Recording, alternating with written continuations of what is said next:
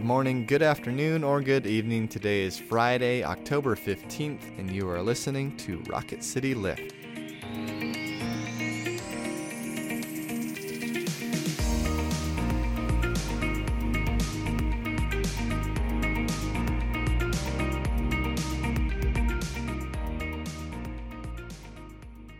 Hi everyone, welcome back to Rocket City Lift. I'm Tara Bolcher. And I'm Brett Goodeman. And we come to you 3 times a week to bring a spiritual lift to your day. We will head back into the Exodus story today, but before we get to that, let us open with prayer. Let us pray. Lord God, we thank you that you sustain us, in our physical bodies, in our spiritual bodies, in our emotional bodies, in our mental bodies. May we come to you for meat and drink and bread and be sustained by your presence and your love. We pray this all in your name. Amen. Amen. Listen now to our passage from Exodus 16, verses 1 through 18. The whole congregation of the Israelites set out from Elim, and Israel came to the wilderness of Sin, which is between Elim and Sinai, on the 15th day of the 2nd month after they had departed from the land of Egypt. The whole congregation of the Israelites complained against Moses and Aaron in the wilderness. The Israelites said to them, "If only we had died by the hand of the Lord in the land of Egypt, when we sat by the flesh pots and ate our fill of bread. For you have brought us out into the wilderness to kill this whole assembly with hunger." Then the Lord said to Moses, "I am going to rain bread from heaven for you, and each day the people shall go out and gather enough for that day. In that way I will test them whether they will follow my instruction or not. On the 6th day, when they prepare what they bring in, it will be twice as much as they gather on other days." So Moses and Aaron said to all the Israelites, "In the evening you shall know that it was the Lord who brought you out of the land of Egypt. And in the morning you shall see the glory of the Lord, because he has heard your complaining against the Lord. For what are we that you complain against us?" And Moses said, "When the Lord gives you meat to eat in the evening, and your fill of bread in the morning, because the Lord has heard the complaining that you utter against him, what are we? Your complaining is not against us, but against the Lord." Then Moses said to Aaron, "Say to the whole congregation of the Israelites, 'Draw near to the Lord, for he has heard your complaining.'" And as Aaron spoke to the whole congregation of the Israelites, they looked toward the wilderness, and the glory of the Lord appeared in the cloud. The Lord spoke to Moses and said, "I have heard the complaining of the Israelites. Say to them, 'At twilight you shall eat meat, and in the morning you shall have your fill of bread. Then you shall know that I am the Lord your God.'" In the evening quails came up and covered the camp, and in the morning there was a layer of dew around the camp. When the layer of dew lifted, there on the surface of the wilderness was a fine, flaky substance, as fine as frost on the ground. When the Israelites saw it, they said to one another, "What is it?" For they did not know what it was. Moses said to them, "It is the bread that the Lord has given you to eat. This is what the Lord has commanded.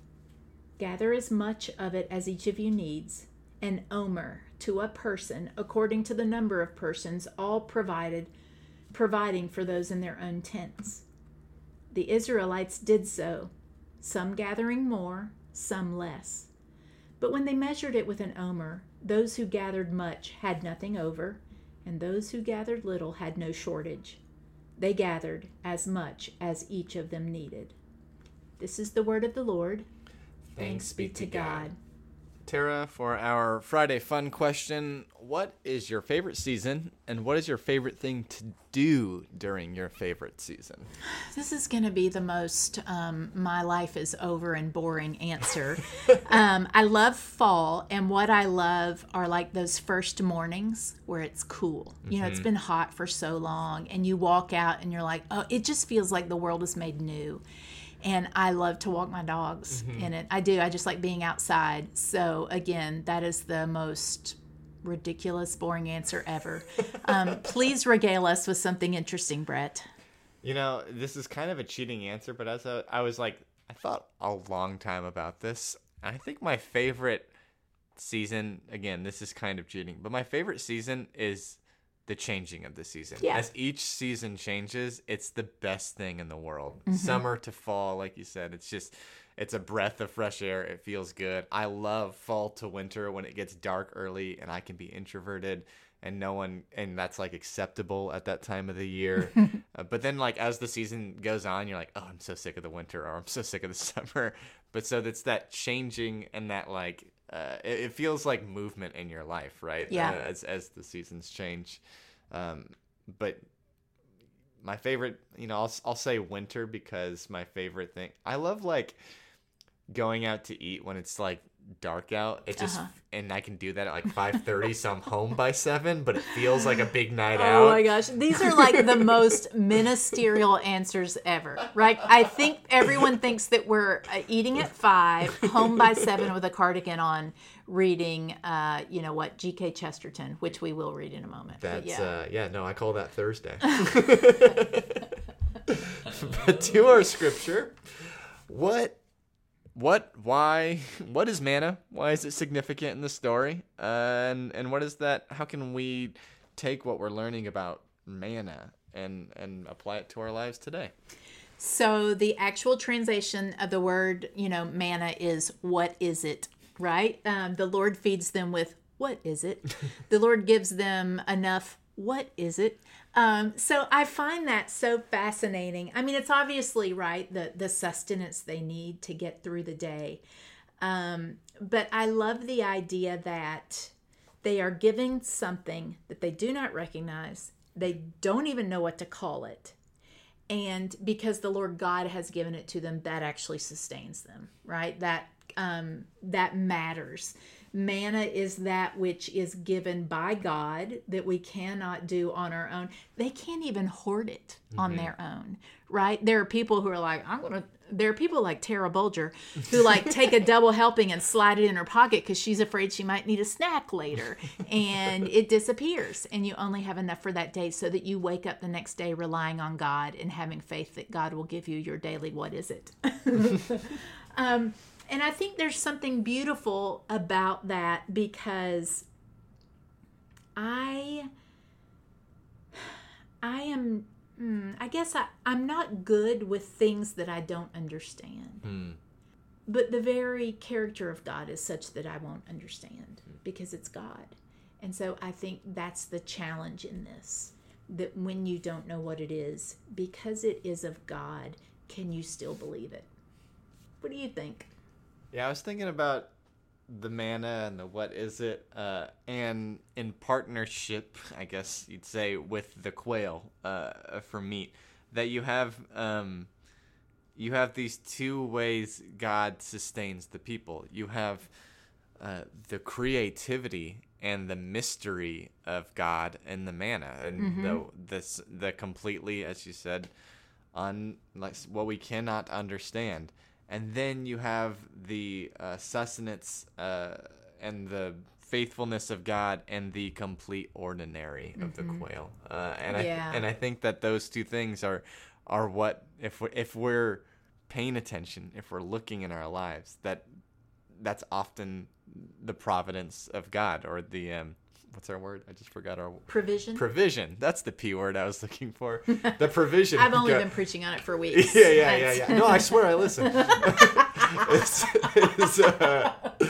The provision of God is both creative and unique and mysterious, but it's also ordinary and everyday and in front of us. And so being aware of both of those is what I think this story is pointing us to. Yeah, when we were reading it when I was reading it this time, I thought of two things. One is, I thought where God says to Moses, I'm going to send them manna for you. They're complaining against you, and I am going to step in because you are my servant, and I'm going to give them what they need. I thought that was kind of interesting.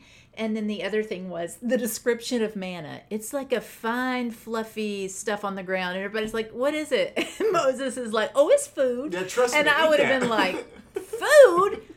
What are you talking about, food? It's finer than dew. I don't even know how to get that in my mouth. I don't know. It's so It's so crazy. And I do love now that, when we talk about manna, we know what that means. Yeah. It means the unexpected provision. We had no idea what it was, and yet there it was. And you can't deny that God has not cared for us. You know what I mean? I don't know. I like that has become a part of our language of faith to speak of manna. All right, friends, we are going to end with a quote from G.K. Chesterton because he's that good.